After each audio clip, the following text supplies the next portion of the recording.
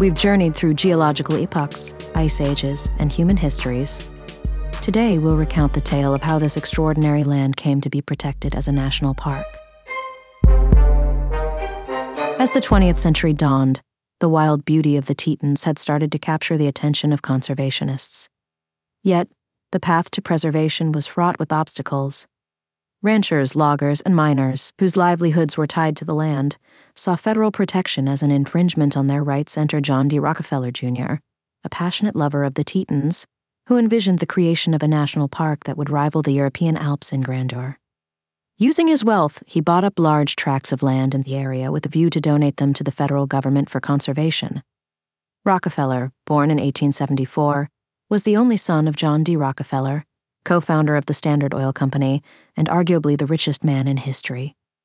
Junior, as he was often called, stepped into his father's philanthropic shoes and became a major benefactor in numerous fields, including education, health, and notably conservation. His first encounter with the Teton landscape occurred during a family trip in the late 1920s. He was moved by the region's striking beauty, but also alarmed by the rapid, unplanned development he saw in Jackson Hole. In his mind, this threatened the very natural grandeur that drew visitors to the area. Rockefeller's response was swift and ambitious. Through his private corporation, the Snake River Land Company, he began buying up thousands of acres in Jackson Hole. The aim was not to exploit these lands, but to preserve them. He intended to donate the lands to the U.S. government for protection as part of a national park. However, Rockefeller's plan was met with fierce opposition. Local ranchers, business owners, and politicians decried what they saw as a federal land grab, facilitated by an out-of-state billionaire. The controversy raged for over 2 decades, playing out in public debates, courtrooms, and the halls of Congress. In 1943, with the stalemate showing no signs of resolution, President Franklin Roosevelt took an unprecedented step. He used the Antiquities Act to designate the lands acquired by Rockefeller as the Jackson Hole National Monument, effectively bypassing Congress. This move heightened the controversy, leading to what some have called the Sagebrush Rebellion. The Sagebrush Rebellion was a political movement that swept across the American West in the late 1970s and early 1980s. At its heart, it was a struggle over land ownership and control between the federal government and the states. The name Sagebrush Rebellion itself captures the essence of the movement. The sagebrush, a common plant in the arid West, serves as a symbol for the rugged, independent spirit of the region. Rebellion speaks to the dispute against federal control of vast stretches of land in western states. This dispute had been simmering for a while, but reached a boiling point in the late 1970s, when the Federal Land Policy and Management Act was passed. This act made it clear that the majority of public lands would remain in federal ownership. The backlash from western states was swift and intense, leading to the birth of the Sagebrush Rebellion.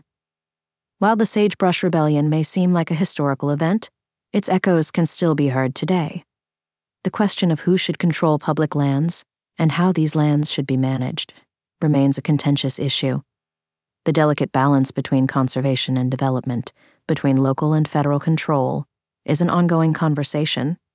Proponents of the rebellion argued that the local control of land would be more responsive to the needs of the local population, particularly those involved in industries such as agriculture, ranching, and mining. However, opponents worried that state or private control could lead to overexploitation and compromise the environmental integrity of these lands. However, it also set the stage for a long-term solution.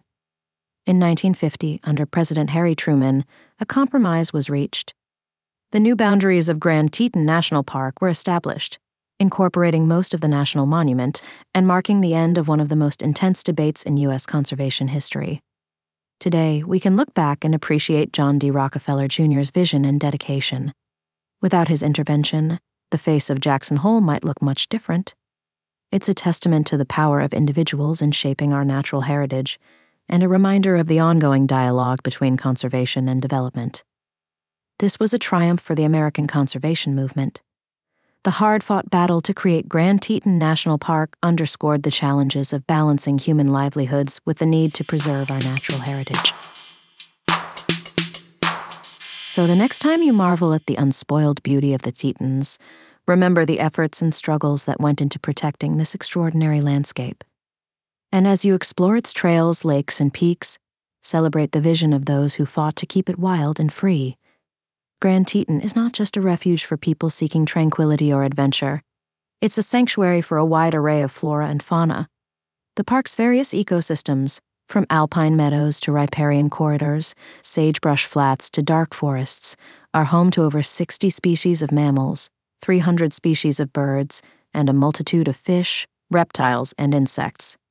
In the shadow of the Tetons, you might spot herds of majestic elk grazing, or see a pronghorn antelope, the fastest land animal in North America, racing across the plains. You might glimpse a beaver hard at work in a river, or catch sight of a moose wading in a marsh. Look skyward, and you may observe an eagle soaring against the backdrop of the rugged peaks, or spot a peregrine falcon diving at astonishing speeds to catch its prey. If you're fortunate, you might even hear the eerie call of the elusive gray wolf, or see the distinctive hump and claws of the grizzly bear, a reminder that you are indeed in the wild heart of nature. And then there are the quieter inhabitants, the butterflies that flutter in the meadows, the frogs that croak in the marshlands, the dazzling array of wildflowers that bloom in spring and summer. These lesser-known characters add their notes to the symphony of life that makes Grand Teton such a special place. However, as we admire the park's wildlife, let's remember that we are visitors in their home. We have a responsibility to observe them from a distance, to respect their space, and to leave no trace of our visit. Next time, we'll journey from Grand Teton to another marvel of the American West, Yellowstone National Park.